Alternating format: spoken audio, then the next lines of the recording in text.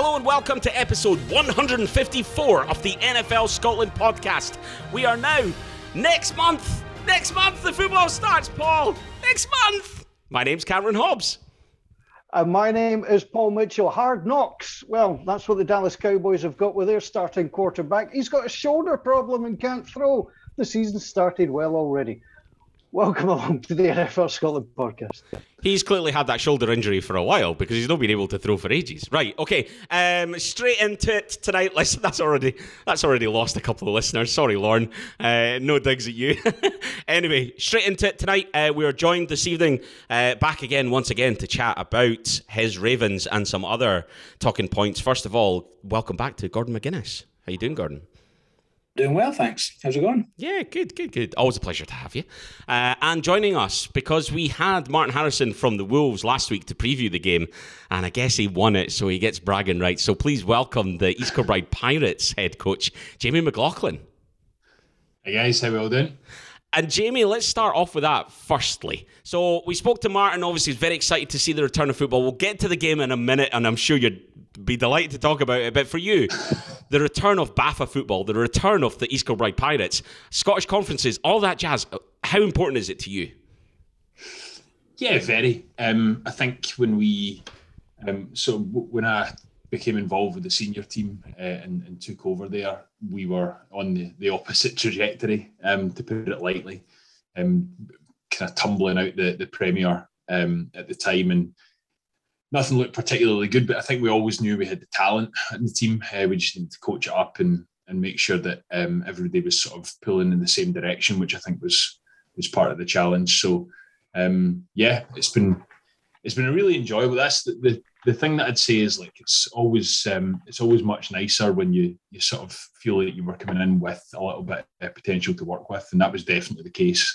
And then in 2019, the following year after the awful 2018 season, we had a really good year, and that was really our last full year at football. So I think probably the only thing that's the thing that stands out is that it's really nice to continue the upwards momentum despite an 18-month layoff, which I don't think any of us have really enjoyed particularly. So it's positive. Good. And what about the game? Did it take a while to blow the cobwebs out? There wasn't a lot of scoring in that first half. No. I mean, I would love to sit here and make the excuse of the driving monsoon weather, but I'll be totally honest with you, there was large stretches of the game where the weather really had no bearing on it. We were just very, very, I think, tense as much as rusty. But we kind of towards the end of it, I think we started to feel ourselves a little bit, and that made it a lot easier. And then obviously a 14-0 victory over the Wolves. Obviously the Wolves coming to East Kilbride first. A good important win though, especially given that story like you talked about, the Wolves kind of taking over the mantle as Scotland's top team. A bit of an opportunity for the Pirates to kind of try and balance that out again. Yeah, definitely. I think that was always the challenge. The Wolves, I know they had for years and years had a fairly strong youth set up, and you were bringing players through, and I think that's been one thing that we've really tried to focus. It was put out there a few weeks before the game that our average roster, I think, is 22 years old now, compared to, I promise it was a lot older than that, towards the end of 2017, 2018. And I think about 2/3 of our players have come from sort of our own youth system or nearby sort of university systems. So I think we're in a position now where we've sort of brought through a lot of talent, and I think we're seeing the same things as like we're driving upwards, which should put us in a position to hopefully hold on to the mantle in Scotland a little bit for a while, because that was part of our original success. Martin talked a little bit about how he thought it might be easier for the defences to get going than the offence, because obviously he has that hunger edge. Was that the case for you guys as well, do you think? Did that ring true? Yeah. Well, I think at the start, particularly in weather like that, and particularly in most football, offence, if there's something goes wrong, doesn't work. Whereas defence, if something goes wrong, you still need the offence to work for points to be scored. So I think it's always the default that if something's going to be a little bit off, it's going to completely collapse any chance of scoring before it causes a shootout. So Yeah, definitely. Defensively, it definitely was easier to get going, but I think we sort of knew early doors. I think with a few sort of penalties that brought back potentially fairly sizable plays, I think we knew early doors that we had opportunities to move the ball. I think it was, as I say, a combination of rust and tension that sort of held us up a little bit, as much as anything else. And what's your hopes for the season ahead? Win. So that's the easy answer. And to be honest, it would really have been the only answer every other year. One thing that we really tried to focus on this year is bringing guys back in and becoming a team again. Because I think in 2019 and then at the start of 2020 with a really, really good culture, with a good atmosphere, practices were super competitive, but not overboard. And so we had guys like really, competing at a very high level. And that's what we want. That's the standard. If you make practice really, really hard and you make it as difficult as possible, then games in theory should be an awful lot easier. So I suppose one of the challenges coming back was that we had all that in the past, but now we had guys who may be a little bit less confident. They've had 18 months out. There's all sorts of mental health issues that tie in with things like that. There's lots of issues with people's weight, and they've not been able to go to gyms, which were famously closed. So some guys out of shape, some guys in great shape. And it's just really, really hard, I think, for people to be able to maintain that line of training like a professional throughout. So I think the priority for us was to get guys back in and make it enjoyable. It's got to be fun. Unfortunately, none of us are on even practice squad salary like the NFL are. So we just have to make sure that guys want to be here and want to play. And if they do, then we can try and win.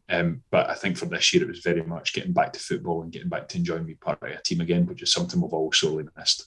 Absolutely. And it was a sellout as well, which I think is obviously reduced crowds, but great to get a sellout. Was it great to have people there watching as well? It was. It was really nice. Do you know what was interesting is obviously in the UK, American football, a bit of it's grown fast, but certainly a bit of a minority sport in terms of Britball and in terms of what we see. But that actually, it was the most noise that I can remember in quite some time, even including 2019 and the years before. I felt like there was a lot of atmosphere and there was a lot of people sort of quite close to the pitch, which was quite nice. That was by design because the stand, obviously we don't want to enclose people and all that sort of thing. So it was nice. It was good to see a lot of guys, from years past who'd come along to pick up the game. And it was almost like a bit of a who's who of people that I know. It was really nice. We've not had that many people in one place in a long time, so I really appreciate that.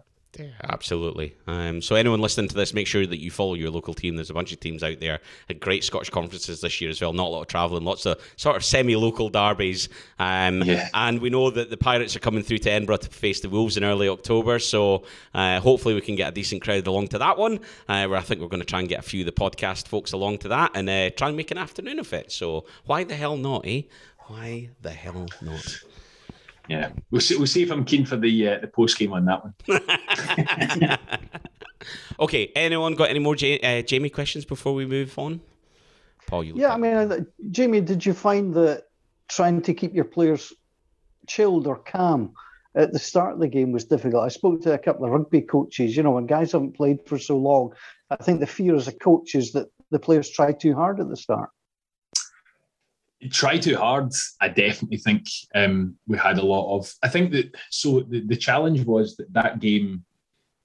We always knew that there would be a point where we're going to come back up and have to face those sorts of rivals. And I think one of the things that it felt like was that game was brought to us rather than we got to it. So it was sort of like COVID's happened. We're compressing the divisions into regional divisions. Suddenly we had Edinburgh. And that was sort of out of nowhere. I do think what you sort of mentioned there, though, about getting guys back into the frame of almost being relaxed and being ready to play, that was really hard. And I think a lot of people, I'm not sure there would have been a single player on our team would have said that they're not ready for it.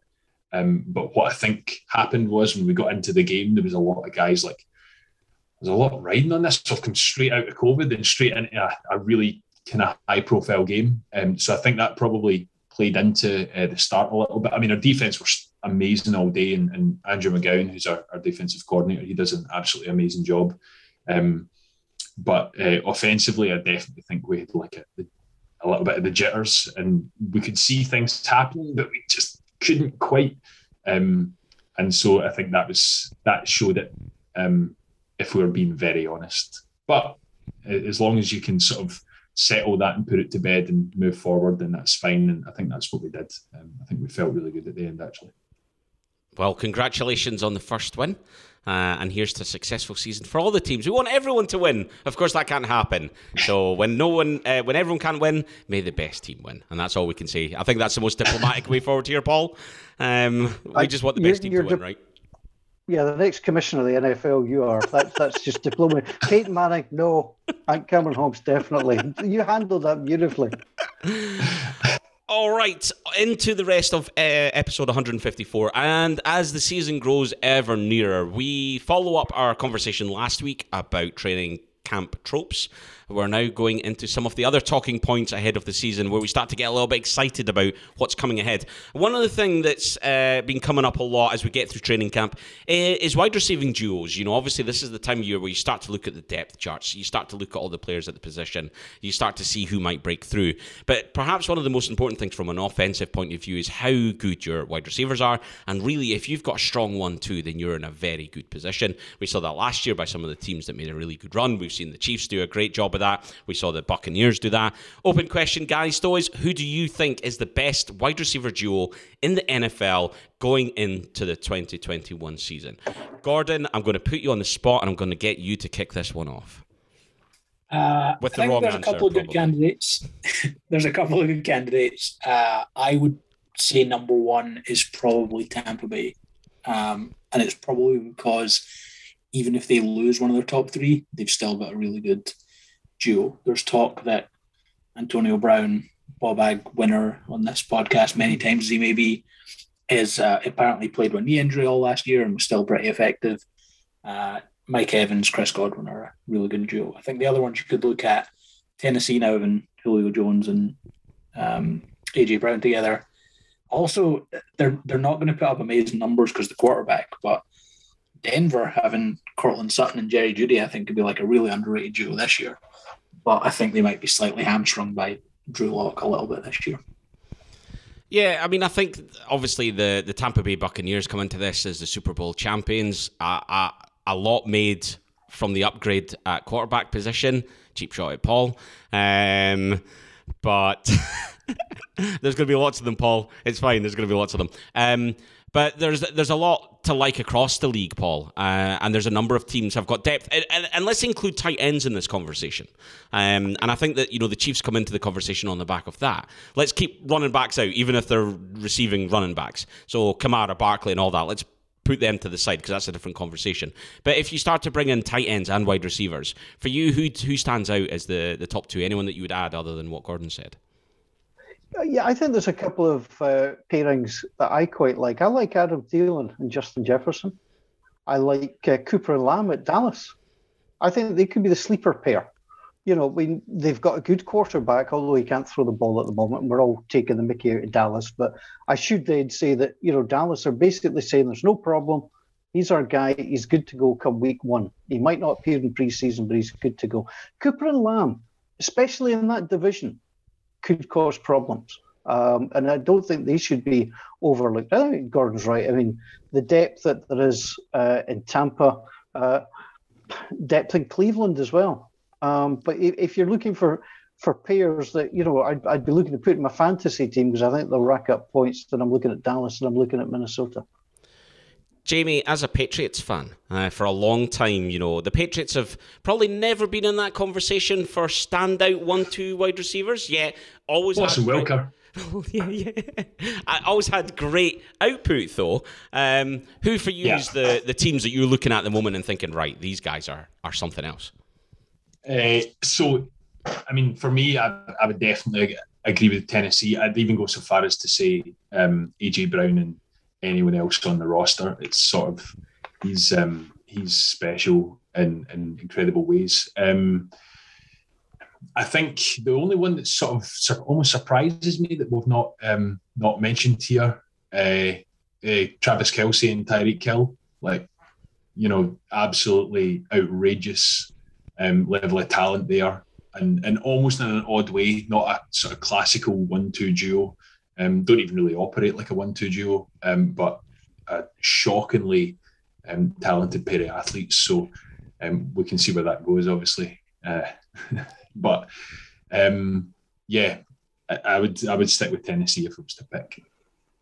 Maybe the other one that probably deserves, and Cameron, you're not going to enjoy this because you're not as big as fan, but Lockett and Metcalf in Seattle are a nice. Don't think they're quite on the level of like an AJ Brown and Julio Jones, but Tyler Lockett I think has been really underrated since he came into the NFL, and DK Metcalf is really fast. So underrated, sneaky fast. I think sneaky fast is the phrase you're looking for. Bugger off, right? No, I can't disagree. Metcalf, his production value in a good matchup is tremendous, and I think other than really against the Rams, where Jalen Ramsey really had his number, Metcalf was a threat all season long, and I think that for me, I think that Julio and AJ Brown get the edge just because Julio Jones' production value is unreal. Although it will be interesting to see. Matt Ryan's a tremendous quarterback. I think Matt Ryan's a much better quarterback than Tannehill is. And therefore, how will Julio's production be in a system where he's dealing with Tannehill, but also where they've got Derrick Henry, where they can just run that ball all afternoon and they don't need to go to Julio Jones. Maybe Julio will thrive more because of it. Who knows? It will certainly be some adjustment for a player that's been playing in the same place for a very long time under the same system where he has been the number one man all the way through. Now he's actually up against a guy, AJ Brown, you were talking about there. A real up-and-comer is going to be a wide receiver we'll be talking about for years. And like I say, behind Derrick Henry. There's a couple of outsiders that, for me as well, that aren't in the conversation right now, but I wonder whether they might be more come the end of the season. Jamar Chase and Tyler Boyd at the Bengals, I think, have a lot of makings. Odell Beckham coming back if he's fit. Him and Jarvis Landry could, a lot of that depends on Baker Mayfield. Perhaps a little bit more of a long shot there. But the one that I'm probably most interested in to see how they develop is actually at the Dolphins. And I think a fit Will Fuller and Devontae Parker could actually be a really productive pair of wide receivers. I think it will be fascinating to see how they develop. Obviously, Tua didn't have the best first season. It's his team now, and he's got to take it forward. So there's a lot of question marks there, but I think that that's one that we might be talking about more later in the year. Marquise Brown showed a lot of promise, Gordon. Sammy Watkins, there's a lot of hype about how great he is at the moment, but we hear this about Sammy Watkins all the time, right? I'm not sure how thrilling they are. They're all hurt as well. It's the problem just now. The Ravens' entire wide receiver group's injured again. A classic summer anthem that I haven't heard since July last year. What, both of them? Yes, all two. There's actually like 8 on the roster. They've got a problem now. They're going to have to cut guys they drafted a year ago. Rashad Bateman, the guy they took in the first round, who looked excellent so far, got hurt and looks now like week one's probably not likely. So that's good. But Sammy Watkins apparently has looked very good as well. So we'll see. Can I throw in just a wonderful, topical type reference? There's a movie coming out called Free Guy. Somebody actually, it turns out not to be real. Isn't that what a fit Will Fuller is? On the plus side for the Dolphins, though, they've also got Jalen Waddle, who was, of course, arguably better than Devonta Smith, who went and won the Heisman before he got hurt in his final season at Alabama. So, there's a reasonable chance that the Dolphins are going to get some good deep production from Jalen Waddle that can replace, any injuries to Will Fuller, because the odds on him playing a full 17 game season, as the case now is, probably a little bit unlikely. And before we leave the wide receivers, let's look at the elephant in the room, or the elephant that's got 10 wide receivers with him in the same room who might become important, and that is Michael Thomas and the problems in New Orleans. I mean, they have, because I'm looking at their depth chart right at the moment, they've got 11 wide receivers listed, and I'm sorry, you can take the other 10. The Saints without Michael Thomas is not the place you want to be. Yeah, you've got Tre'Quan Smith, Deontay Harris, Marquise Callaway potentially, and there's one or two names that might break through below that. But I mean, if the Saints were done without Breeze, if you take Thomas out the mix as well, I mean, they are cooking nicely. They'll be done. I see that you've got a player as well called Aesop Winston Jr. So, in Green Bay, we could get Rodgers to Rodgers. And in New Orleans, we could get Winston to Winston. It'll never happen. That's just a fable. What I love about the Michael Thomas thing is it just brings... So the whole thing, so it wasn't just that he tweeted out something suggesting that there was, problems with the Saints. He then liked a PFF tweet which suggested it was something to do with him going and not having surgery so they could try and win the Super Bowl with Breeze, and then needing, then now having to get surgery now. But what it reminded me of is there's a fantasy football guy called CD Carter, and he tweeted years ago, typical quarterback tweet is, love my teammates, God is good. Typical running back tweet is, keep grinding. Typical tight end tweet is, derp. And the typical wide receiver tweet is, the enemy speaks kindly and holds a knife. They're constantly always so dramatic and over the top. I think that's brilliant. I mean, if we're going to talk about, about turns and all sorts of various things, I mean, what about what's happening in Seattle with our friend Russell Wilson trying to get his linemen better contracts, having spent the off-season slamming them for being useless. Now he's pleading for his left tackle to be signed at a better deal. What's going on there? It's a sign that Russell's not happy in Seattle, isn't it? And I think that that's not news. There was an acceptance that he wasn't going to be traded. So, fine, I'm not going to be traded. I'm going to stay where I am. And I think that, let's take Russell Wilson and Michael Thomas as two different people and two different character types. Michael Thomas will be told he's not being traded, and Michael Thomas will continue to push for a trade. He will clearly throw his toys at the pram. Russell Wilson, to be fair to him, is a professional, and he's been very successful because he's massively professional. He's very good at what he does, and he doesn't strike me as the sort of guy who's ever going to be that. His toys are never going to be that far from the pram. He's not Aaron Rodgers in that sense. He's not Michael Thomas in that sense. And he's going to accept it, but he's now going to push for the things that he thinks he needs. And let's be fair, a left tackle is definitely one of them. And he's not a terrible left tackle. It's probably one of the better positions in that offensive line. Therefore, you want to secure your best pieces. Else, Russell Wilson is going to get smacked an awful lot of times this year, and he doesn't fancy that. You look at It's also an indication he's realised it's August and he's about to start getting hit, so he has to start wanting his linemen to get paid a little bit, so he winds up with a little bit less pressure. And I mean, but you look at the defences he's coming up against. JJ Watt's a lot older, fine, but JJ Watt in Arizona is going to galvanise that defence. Aaron Donald is still there in LA, and the 49ers have about 400 edge rushers. It's ridiculous. So it's very much geared up for big defence in that NFC West. The Seattle Seahawks are not playing that way. They're just going on the quarterback and decent wide receiver approach and hoping for the best. So just to have another movie reference, if you've seen the movie, we'll switch to baseball for a moment, Bull Durham, where the catcher gets shaken off by the pitcher. So the catcher then decides to tell the batter what's coming, the pitch that's coming, and the guy starts getting hit all over the place. Is this going to be the same with Seattle? Their tackles will line up and go, I'm going left, help yourself to the inside. The wee boy Wilson's there. You can melt him once. Russell Wilson, I think, is trying to avoid that and get on the good side of his people once more.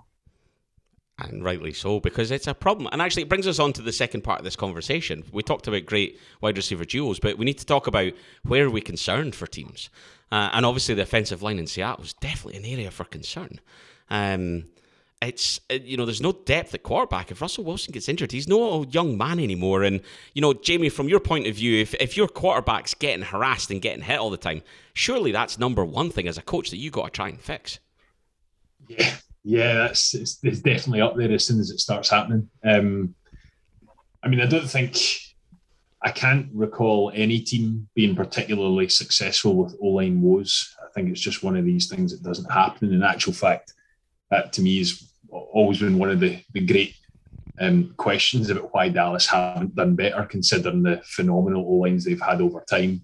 When you see some of these teams, even if I were to think back to the 07 Patriots, their offensive line was absolutely excellent, and it got beaten down in the Super Bowl, and look what happened there. So yeah, if you can't protect, you may also not be able to run. It's a linked issue, and then that's you. There's no paddle there. So let's focus in on our teams first of all, and then we'll talk about the wider concerns that are around the league. And Jamie, we'll come back to you as a Patriots fan with your Julian Edelman jersey behind you. For those things were so much rosier before. Yeah, the visual representation doesn't work well for a podcast, but you know. Yeah, welcome to the real world where teams have to wonder how they're going to do it. I've said this for years. Do you know? I remember saying it in like 2008 when Brady tore his ACL. I remember saying, "Well, you know, we have to live like normal people now," and it transpired that we would 12 further years of joy. So, what's your biggest concern though for the Patriots this year? Where's the biggest area that's an issue? So the one thing that kind of concerns me is the Stephon Gilmore situation. I think the way that's going, I think he's really been nothing more than a cameo so far in camp.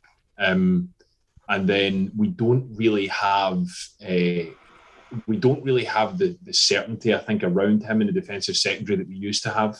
I think when Gilmore wasn't on the field, we had various other guys that were able to make plays. JC Jackson's sort of getting there, but JC Jackson, I don't really think we're not talking about the same sort of player here. So, or certainly not the same caliber of player anyway. So I think that's one thing that scares me, because harking back to previous Patriots teams, thinking specifically before the sort of Aqib Talib, Darrelle Revis era, we had an awful lot of problems stopping anybody pass. And even that pretty much started from about 2008.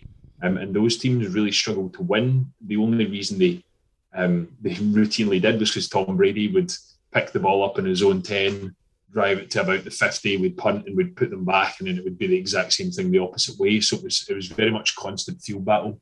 And I think that's the one thing that worries me. Maybe I'm just a little bit tainted after that, but I fear if we don't have a guy in the secondary, we don't have a sort of marquee who can take people away, because that sort of defense, even with Belichick, never really worked. As soon as you bring in that one guy where he can take away a piece and work with the rest, that's where we've seen success. So that's the thing that concerns me a little bit. Paul, we'll move on to you next. The New Orleans Saints. What's the biggest area of concern for you? I mean, the obvious easy answer is quarterback. I mean, there's just no doubt about it. And I'm not going to tire of saying we are not going to win a Super Bowl with a cast-off quarterback from another team in our division. It ain't going to happen. I mean, I've said before that I've got to trust Sean Payton's judgment on this. I just do not see that. So if we take that out of the equation, because Sean Payton and I disagree, obviously, and for some reason, he's the one that gets to make the decisions. I still think our biggest issue is at linebacker, not putting enough pressure on, which exposes our cornerbacks. I just think we just do not have what it takes there to get things moving.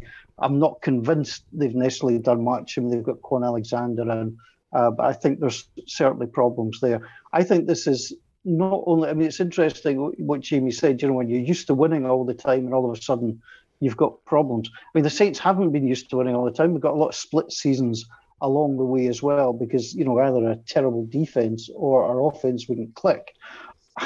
I'm concerned. I'm not at the moment convinced the Saints are going to win more than 6 games this season. Now, that might just be a little bit, you know, slightly morose because of the quarterback situation and what I've outlined there. But I think the Saints could be in real trouble here. I'd like to think I was wrong. But at the moment, my over-under would start at 6 wins for the Saints. I mean, it definitely rings true that if you can't win a Super Bowl with Drew Brees with that offense, then I don't know how Jameis Winston's going to do it. But yeah, I understand the concerns. Gordon, for you, Ravens, biggest area of concern? It's, well, aside from the fact that Lamar Jackson apparently is trying to see how many times he can catch COVID. Far from that, I think the big thing is they need to be able to, in order to win the playoffs, the regular season stuff will work perfectly fine.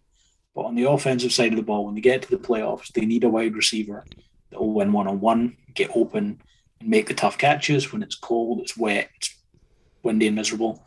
And on defense, they can scheme up pressure all throughout the regular season.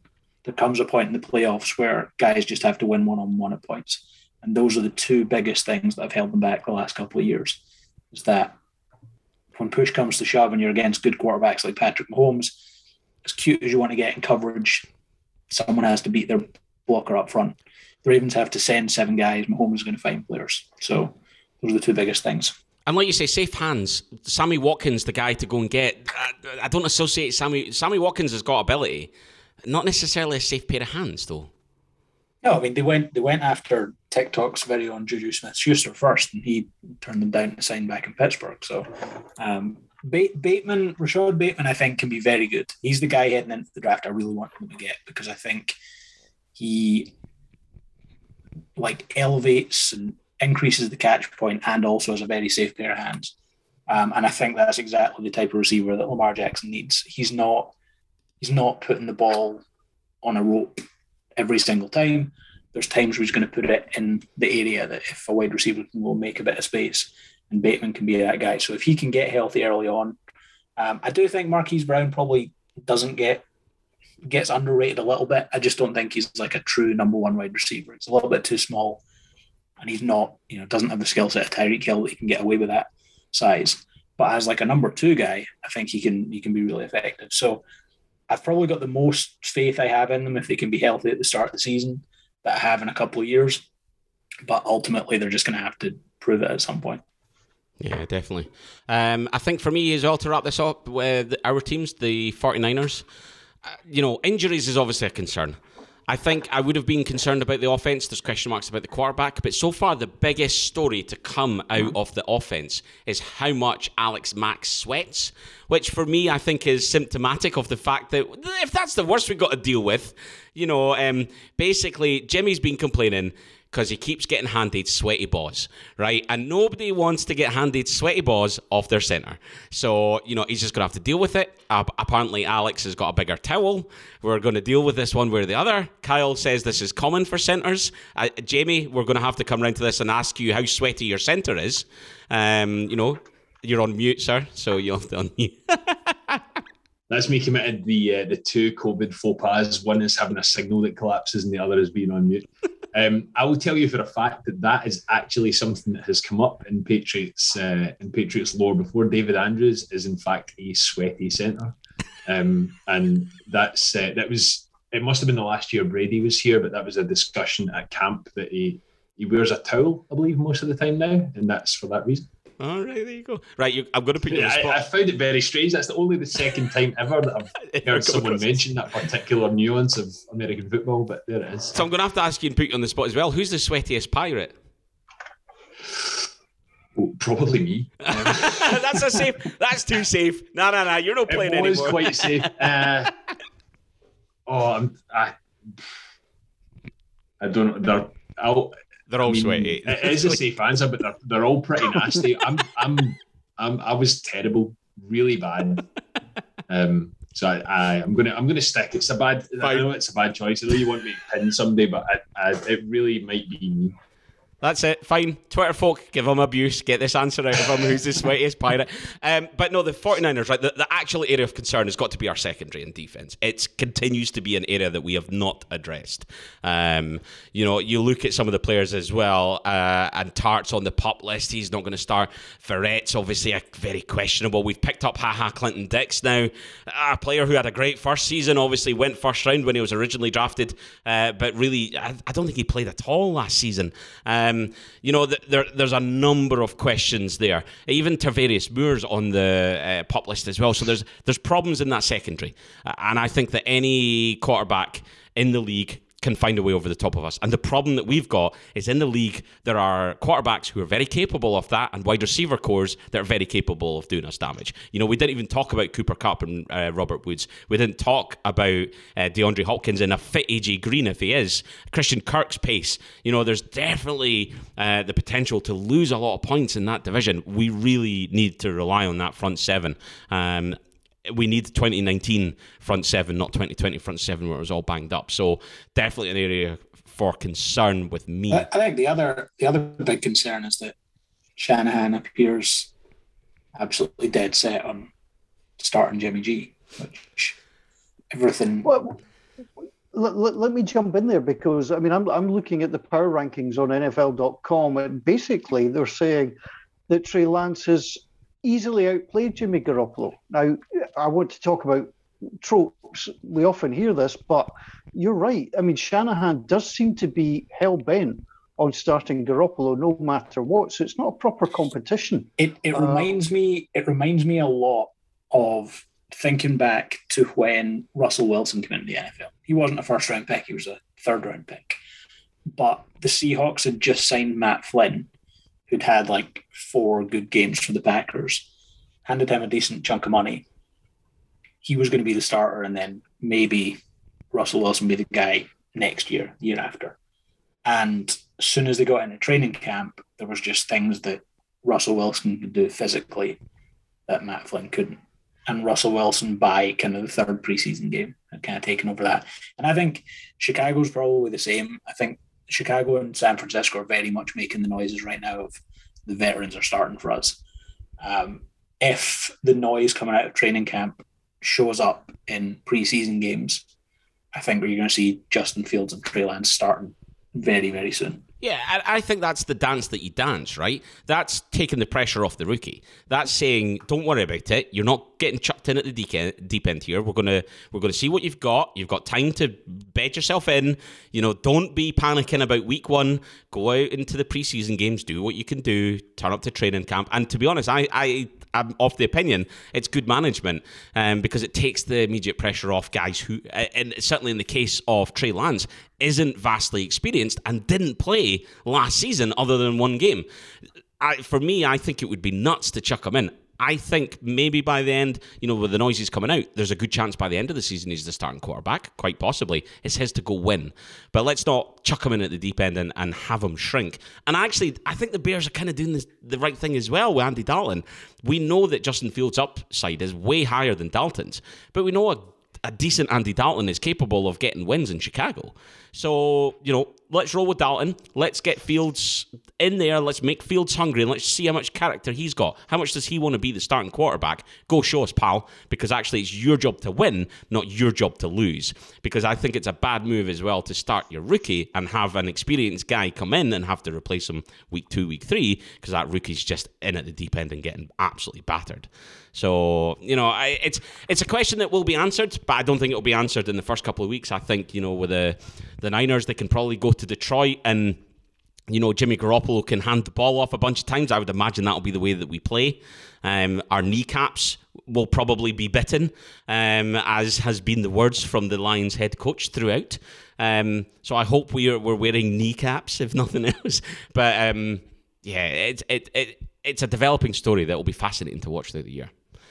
I think the Jimmy Garoppolo thing as well, he obviously when he signed that contract, it was largely off the back of one absolutely spectacular half in Miami. And I think that's one thing that's regularly overlooked, is that with Josh McDaniels, who has, even when he was poor as a head coach, had relative success with Kyle Orton, I think, in Denver. And then that always has been something that he's been capable of doing. And I think when you actually pair back what Jimmy Garoppolo is with a massive contract that he signed and all those sorts of things and say, well, what have you gotten?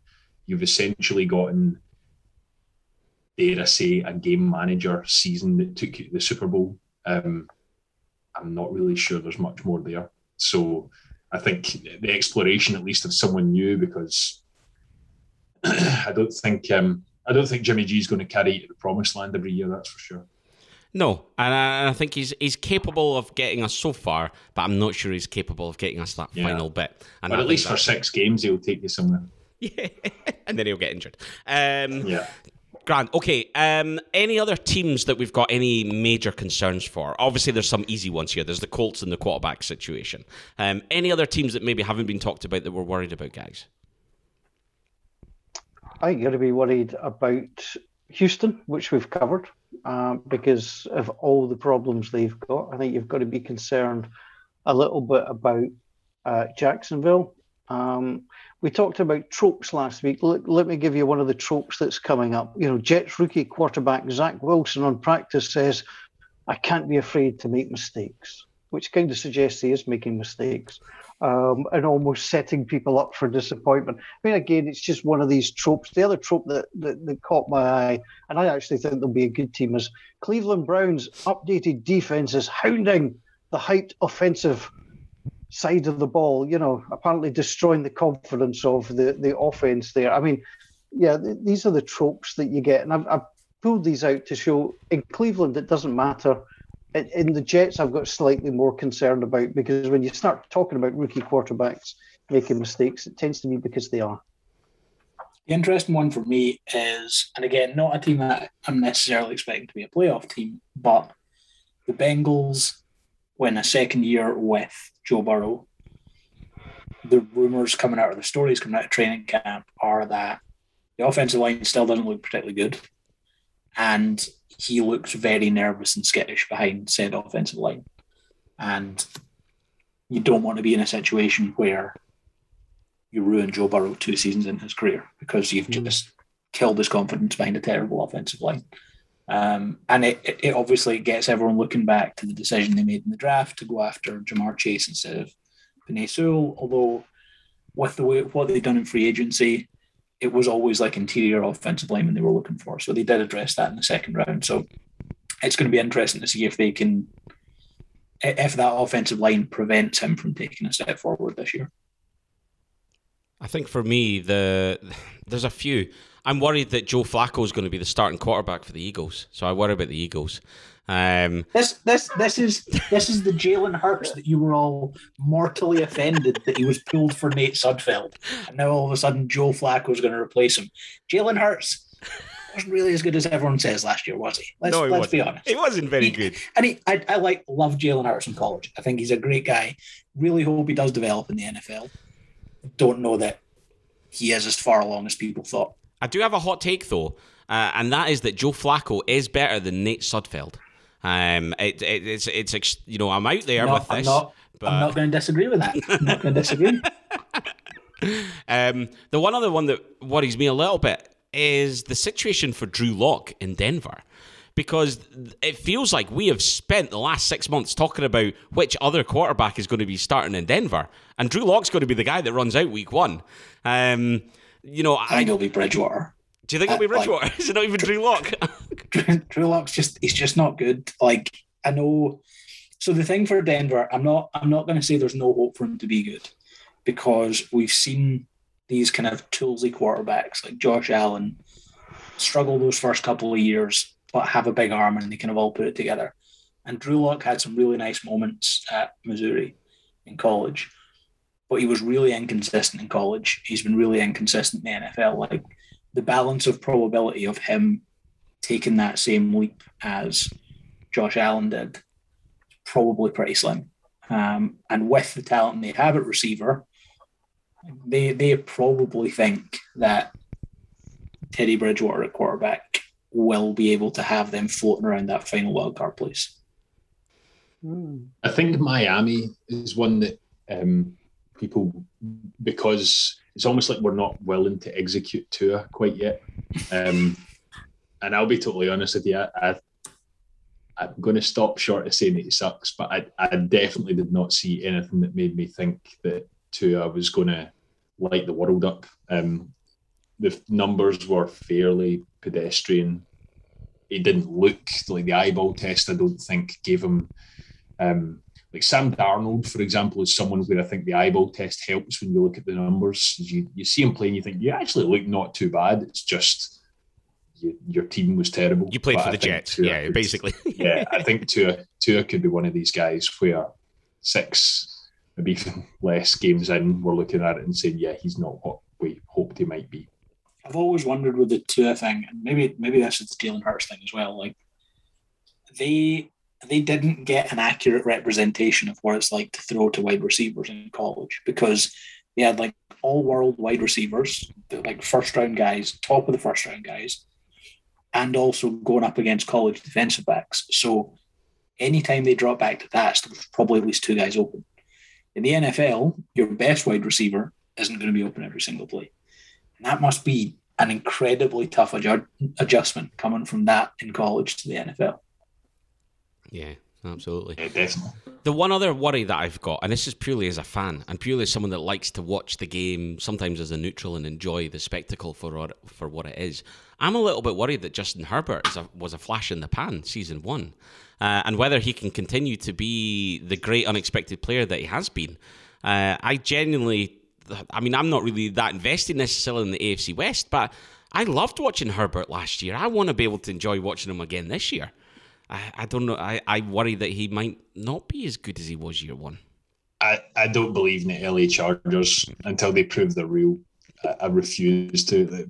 I mean, I know they moved to LA. They are still the San Diego Chargers, same team. Like, we can't brush over the fact that until they actually do something, we just have to assume that they're going to fall somewhere along the line. Yeah.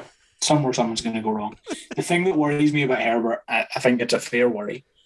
If you look at it from like a metric standpoint, all the things he was really good at last year are the things that, generally speaking, aren't that sticky from year to year. So like, he was really good under pressure.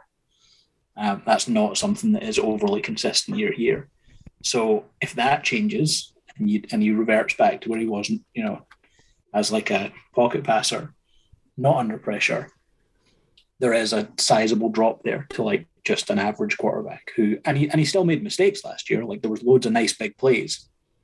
If those big plays drop away because a lot of that stuff was just kind of on the right side of variance, those numbers could look very different this year. And all of a sudden he doesn't get away with some of the big throws that just got away from defenders and doesn't get the big passes on pressure and stuff. Yes. They call me a little bit nervy, but Keenan Allen, not a guy who was known for being particularly healthy in the early stages of his career, strung together a bunch of seasons now where he seems to have managed to keep on the field. If Keenan Allen disappears, that's yet another thing that directly impacts Justin. Yeah, they're going to need to prove they're real to me before not even just normal prove it. I don't care if they're 14-2. Once they're in the playoffs and they can win, then I'll maybe accept it. Even on defense, like Derwin James might be the most talented defensive player in the NFL. He just needs to be on the field for more than 6-7 games at a time. Like, it's Joey Bosa. Great. Like, Joey Bosa is the same. Yeah. Lots and lots of questions for the Chargers. Right, we'll move on. Lots to talk about there. We will cover more. Next question, and we talked about this. This week sees the return of Hard Knocks. If you're listening to this podcast when it first comes out, then it's on tonight. But if you're listening to it a little bit later, then you've probably missed it. We're already 2 days behind the States. No idea why. It means that you have to pretty much bloody avoid Twitter and all the spoilers so that you don't know what's coming before it comes on. No idea what the delay is. You can't watch it on Game Pass either until it's been shown on Sky. If you're listening Sky, we know you're not. But if you are, get it sorted. Come on. But we asked the question twofold on Twitter. 1, will you be watching Hard Knocks and what are you hoping to see? And 2, if the SPFL did Hard Knocks, which Scottish team's first 4 weeks would have been the most entertaining? So I'll run through some answers first of all, and then I'll come to you guys. So Jim Douglas, first of all, said, I think I might watch it, possibly to see any sides of Dallas imploding, and we're almost certainly going to see some of that. For him, though, SPFL side, he just says that Dick Campbell would get any TV channel closed down, which I think is a fair reflection. Graham Munsey, he says, yep, he's looking forward to Hard Knocks. Feels like the NFL season is getting close when you hear that music. And then he talks about the BBC having the documentary with Hearts, but feels like they missed a trick because it was all groundskeepers and tea ladies when it could have been something really interesting. They also missed a trick on getting somebody to voice it over that actually liked football. Yes. There you go. Yeah.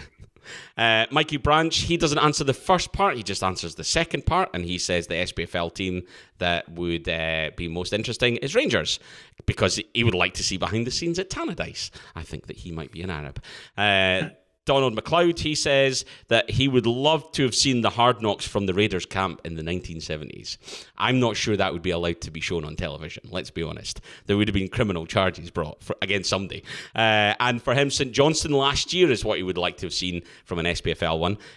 Really tough first couple of months from Callum Davidson to him sliding along the dressing room floor with his shirt off. Quite the story. Couple more. Phil Spear says, yep, probably be watching it at some point. It is football after all. And he would like to see in the Aberdeen Hard Knocks. Such a dramatic turnaround from the miserable stuff from last season to the stuff that's been done over the summer. Mind you, it is early days. And then finally, Lorne Callahan, who is our resident Cowboys fan, he says, I have watched every season of Hard Knocks and All or Nothing, dating back to the first series in 2001. Great to see how the NFL teams' training camps work and gives you some of the backstory of players, which we've seen in the past is both interesting and sometimes catastrophically embarrassing. And he says he's not a fan of the round ball game, so wouldn't be of interest to him. Guys, first of all, will you be watching Hard Knocks, and what are you hoping to see? Probably not. I will watch all the clips that get shared on Twitter, though. And that'll be the best bits. That's what I did. Every year I'm like, this looks like it's going to be really good. I'll make some time. I don't have time. That's some good optimization there. Like we don't have to mess about like watching the same replay of the ball spinning through the air. Like let's just give me all the good clips. Let me look at Bob Wiley saying set Hut and his stomach jumping up.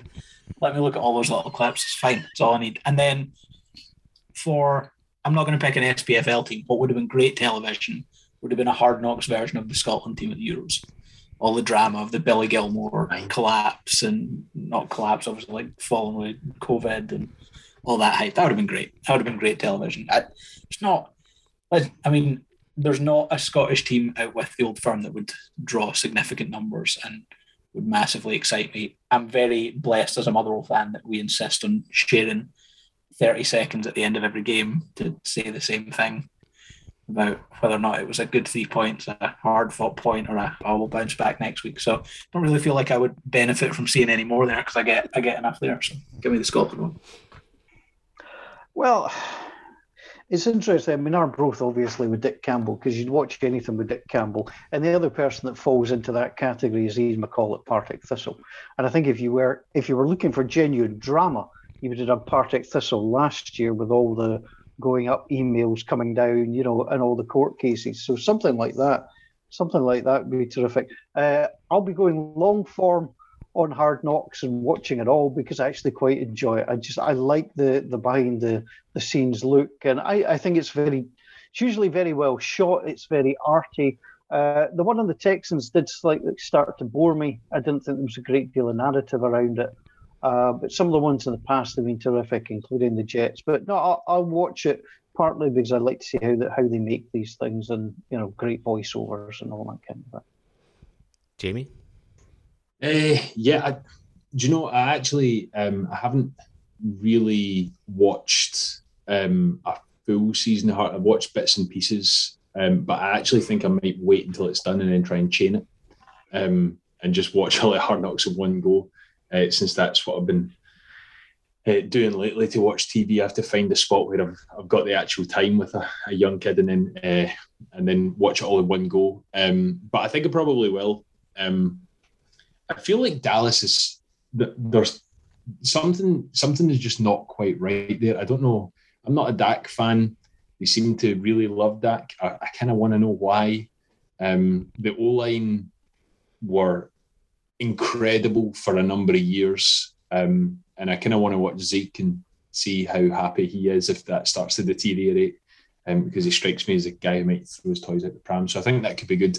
The Scottish team, so I think it was mentioned earlier, I also am a Motherwell fan. I would really like Hamilton Accies, because not only do I get to see the sadness in action, but they also seem they fire Brian Rice today. So I want to know what's happening, and I want to enjoy it. If I could sit on the top of Morrison's right next to New Douglas Park with some popcorn, I'd be doing it right now. But yeah, that'd be my choice. Well, two things out of that. One, I think Brian Rice resigned rather than was sacked, but he has gone. And if you'd seen if Hard Knocks had featured Hamilton last season, then you would have seen Brian Rice having a very interesting interview with a member of the BBC who obviously didn't see the same game or the game in the same way that Brian did, and it led to one of my favourite interviews of last season. Where we just weren't on the same page whatsoever.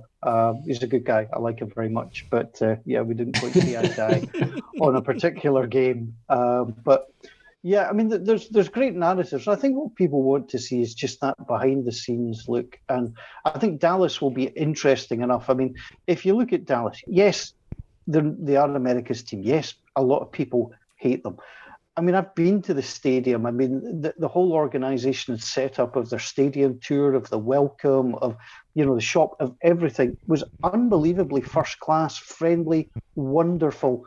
So there's a lot of good in the organisation. I think we're all fascinated by the Jones family and the sheer grip that they have. If we're going to get to see, Jerry's super yacht again, that would be nice. If anybody can draft off a super yacht, then probably doesn't care whether people like his team or not.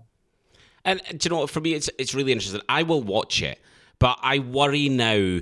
And actually, this is a little bit tied into one of my SPFL answers, but I'm worried about how contrived it's going to be and how set up it's going to be and how controlled it's going to be, because teams are wise to it. And of all the teams to be wise to it and all the teams to want to control it, Jerry Jones is probably, and maybe I'm wrong, but number one in my mind of one of the people who's going to put out the stories he wants to put out and make sure that the things he wants out are what get there. SPFL, the obvious answer on the back of what's happened already this week is you would say Rangers and the story that they've gone through. But again, it would be contrived and it wouldn't be the real story because they seem to be very focused on controlling the message that's coming out of there. For me, I think that, I will watch Hard Knocks. It'll be interesting. It'll be taken with a pinch of salt. If I was doing the SPFL, I think it would be Celtic, because I would love to see Ange coming in and doing what he needs to do, all the players that are potentially wanting away, Eddie and all that jazz, and all the stuff that's going on, so many new players coming into the mix, a new dynamic. I think it would be a really fascinating story. The other one would be St Johnstone and going to Galatasaray. That whole story, I would love to have been on that for that whole week. I think that would have been fascinating to follow them through. It would have been absolutely brilliant. So that's my answer to that one. Moving on then, and NFL UK tickets have come on sale. Season tickets can be renewed from Thursday the 12th. After that, Wembley season ticket holders will get the first dibs for single game tickets. After that, it will be a general sale. But ahead of all of that, Paul, you've snapped up some super premium ones. Tell us more. Yeah, I've gone for the way overpriced, stupidly priced ticket. Because it's a boys' weekend out, and that's what we've always done. We've always gone to hospitality. The Spurs hospitality compared to the Wembley hospitality is like comparing Wembley to Hampden. They are both stadiums, but which one you'd rather own. It's overpriced. It's overhyped. I mean, it's a good day out, obviously. But I think what's on offer at Tottenham compared to what's on offer at Club Wembley is pretty poor, and I think the NFL should be having a wee look at this, because people want to go.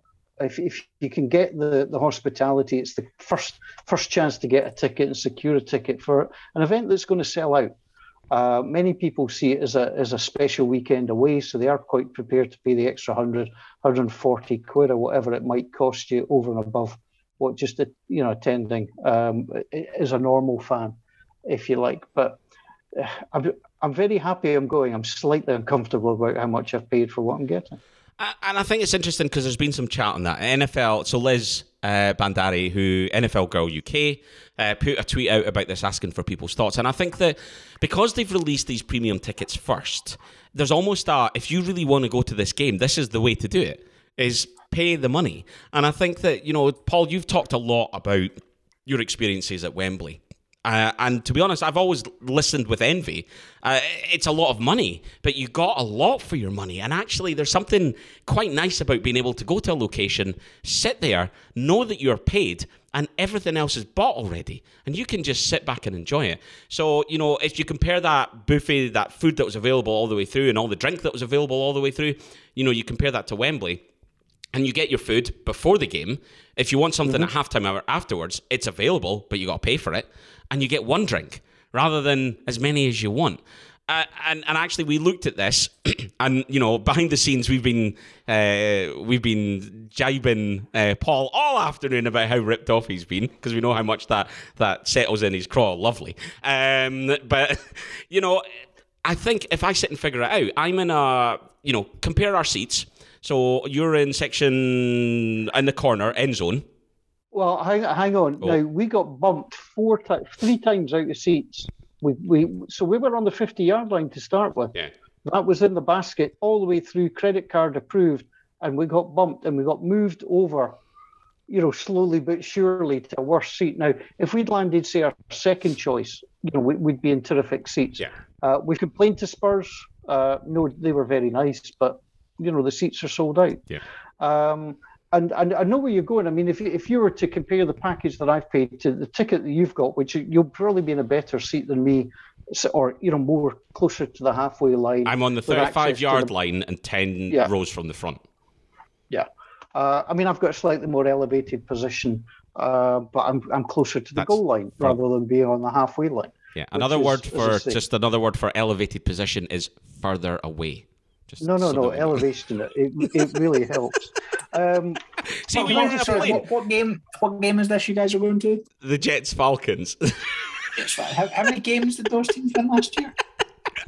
There's not even any Julio Jones. I'm sick. I can't make the second game.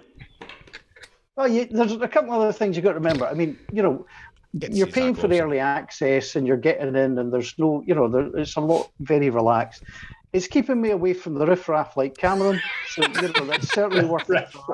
And I'm loaded as well. Money means nothing. There you go. For those that have ever been at any of our live events, next one's on Mitchell, by the way. Next one's on Mitchell. Right. No, listen, absolutely. I think I've been noising them up all afternoon. I think I've figured out that I can get in about an hour after you. So, yeah, you do get in earlier. I will have to mill around rather than sit in a comfy seat. And I don't get my food for free, but I can actually afford my ticket, afford 4 burgers and chips and 10 pints and still pay less. And I'm closer to the action on the 35-yard line. That's fine. Can you afford 4 burgers when you factor in the burgers you already owe us from last season's bets? Do you know what? This is amazing. Gordon, you've come on. I can give Paul all 4 of his burgers. What I'll do is I'll buy them at Wembley, at Spurs, and just lob them up to his section. We'll be fine. There you go. Paul, you can eat as much as you can eat all day. I'm not doing the drinks. You can get them yourself.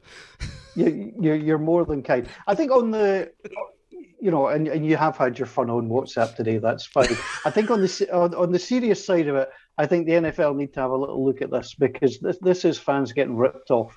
There is no way on this earth that the package that I'm paying is worth the 270 quid that I'm paying for it. Yeah. There is just no way. It's been done because it's a one-off event. It's the boys' weekend. It's the only time all 4 of us are together during the year. So for all of those reasons, it's fine.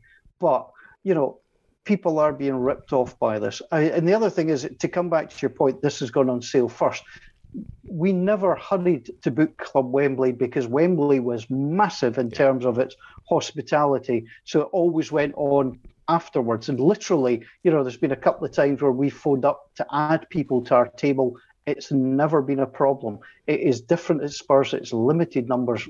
Wembley has such a higher capacity for these things. So, but as I said to you, and I said in the tweet, the NFL UK Ticketmaster, Spurs, whoever will tell you, they'll point out nobody's forcing you to buy these tickets and they've sold out. Therefore, they're not going to increase, the choice. They're not going to reduce the price.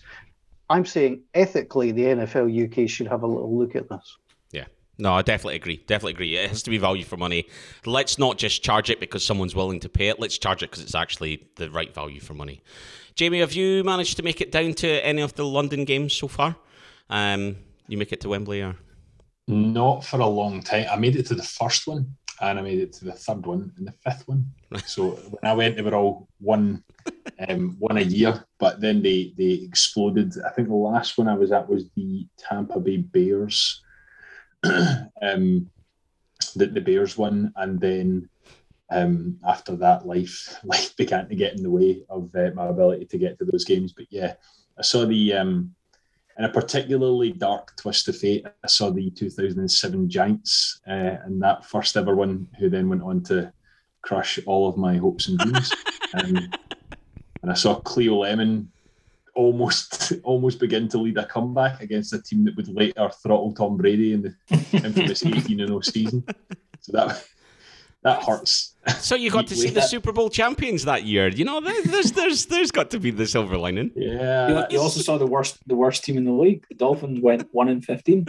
They did. That's right. It was an overtime win against the Ravens. Yeah, Cleo Lemon, who I don't think the Ravens drafted him. If they did, he was like a 7th rounder. But his first training camp was like with the Ravens as an undrafted free agent. Oh, really? I didn't know that. That was. I remember that game. I remember how excited Cam Cameron looked afterwards and thinking, yeah, oh, you're in a deep, deep hole of pain if that's what you're excited. There's an overtime win against a 4-12 team. I believe the Ravens were. That's the only Wembley game I've been to as well. I thankfully did not go to the Ravens Jaguars one because work meant that I didn't get Sundays off. Otherwise, I would have definitely been there, and it would have been a horrible, horrible day. Yeah, I managed to get to the, as a Monster Randy Moss fan, and was delighted that I managed to get to the Patriots game 2 years later when Brady was back, comeback player of the year season, and we absolutely killed Tampa. So it was good. Yeah. Okay, right, last topic for the night. Before we wrap up episode 154. The NFL are cracking down on taunting ahead of the 2021 season. The fun police are in town. Thoughts, gentlemen? First of all, is there anyone agrees with this? No. Well, no fun league.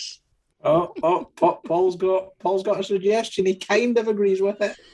It's because he's not going to see the Saints celebrate. He doesn't want to see any taunting at all this year. Hey, from the team that had a mobile phone in the posts and stuff like that, we know how to celebrate down Louisiana way. I'm just wondering where's this coming from? What's the driving factor? And I'll be very, very careful how I say this. Are they going to try and make this out to be a mental health issue? You could be destroying somebody, who plays professionally. You could be sowing seeds of doubt in their mind. Where are they coming from? And I mean this seriously. I think what we're seeing in life overall is certain things. We appreciate we're coming through a pandemic, but you start to get the feeling that certain companies are taking the mickey when they start to blame COVID for everything, for poorer service, for worse quality, etc., etc. I think one of the good things over the last 10 years is in athletics and in sport, we've actually started to look at the psychological side of the game. Mental health is highly important. But if this is the driving factor behind it, then seriously, it's a step too far. You are playing a sport, nobody forces you to play the sport. And I'm sorry, but mental toughness is part of the game. I don't think it is, though. Like, I think they just... Like, the suits in the NFL have never liked taunt. They didn't like Ocho Cinco chucking popcorn into his helmet. They didn't like T.O. They didn't like the Joe Hart. They've never liked that stuff. The only funny part of this is going to be when a wide receiver catches like a 4-yard pass, gets hammered by the cornerback and gets up and flexes in his face. He's now going to get flagged 15 yards. It's going to be a minus 9-yard catch because those wide receivers deserve to lose 9 yards on that. But and apparently there was a situation, the Vikings and Broncos are scrimmaging today, and there was like an interception or a pass breakup. The guy spiked the ball and they flagged him 50, and that's what they want to flag. It's just like the spike in the ball thing is just the worst thing to flag in the world. Like, spike the ball. It's not. And I also don't like the fact that they've got like different, if you spike the ball, but you do it away from someone, it's different from if you're doing it and they're too close to you. Oh, it's a little bit of nonsense. Yeah, I mean, I think this is one of these things that, like, it generates drama. I don't know why you wouldn't want it.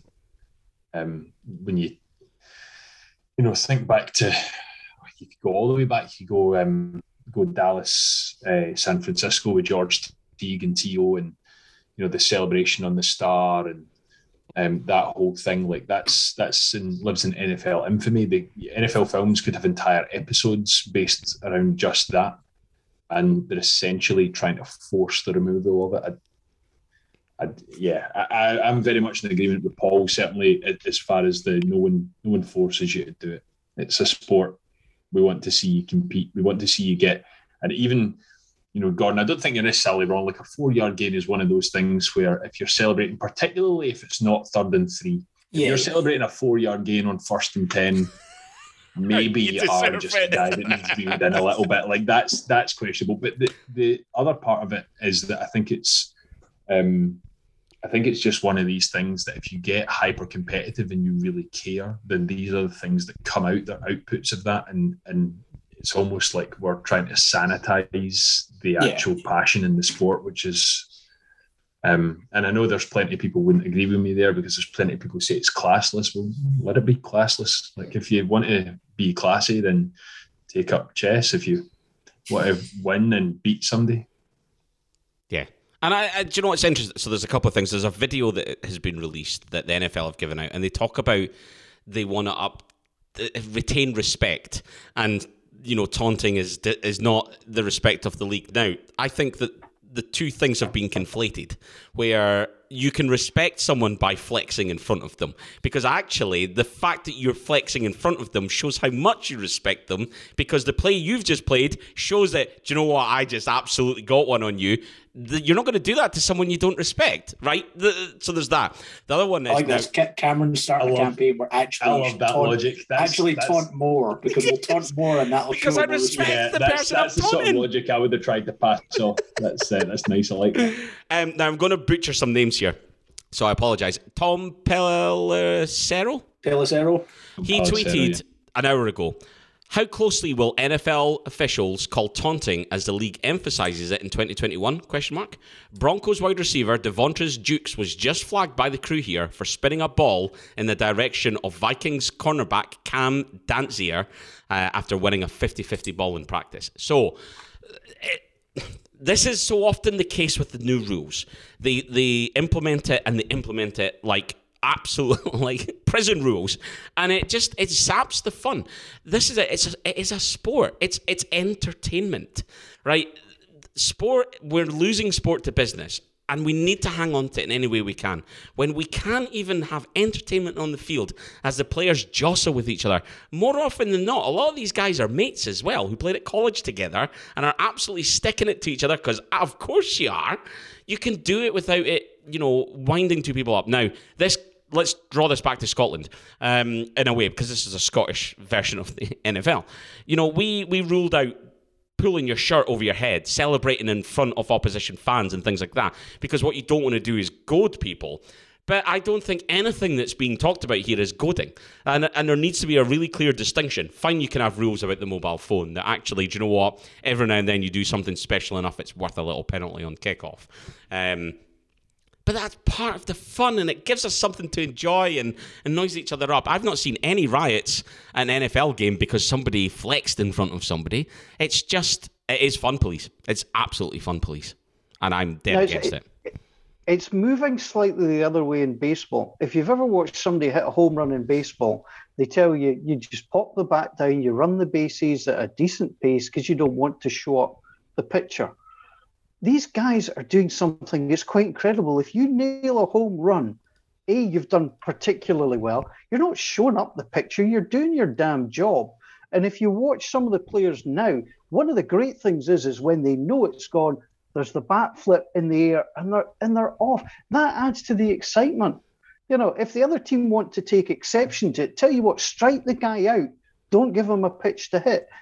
If you don't want somebody to flex themselves, you make the play. This is not a one-way street. It's a competition, and if you win it, you should be allowed to celebrate. What you could do is have an excessive celebration rule, and let's be honest, it's one of these things, you know it when you see it. It's not spiking a ball. I mean, that's just that's nonsense, or a wee spin at someone. I mean, if you're up in somebody's face or physically pushing them, that's different. I think we all know what excessive celebration looks like. This is just bleeding away the moments out the NFL. And I'll tell you what.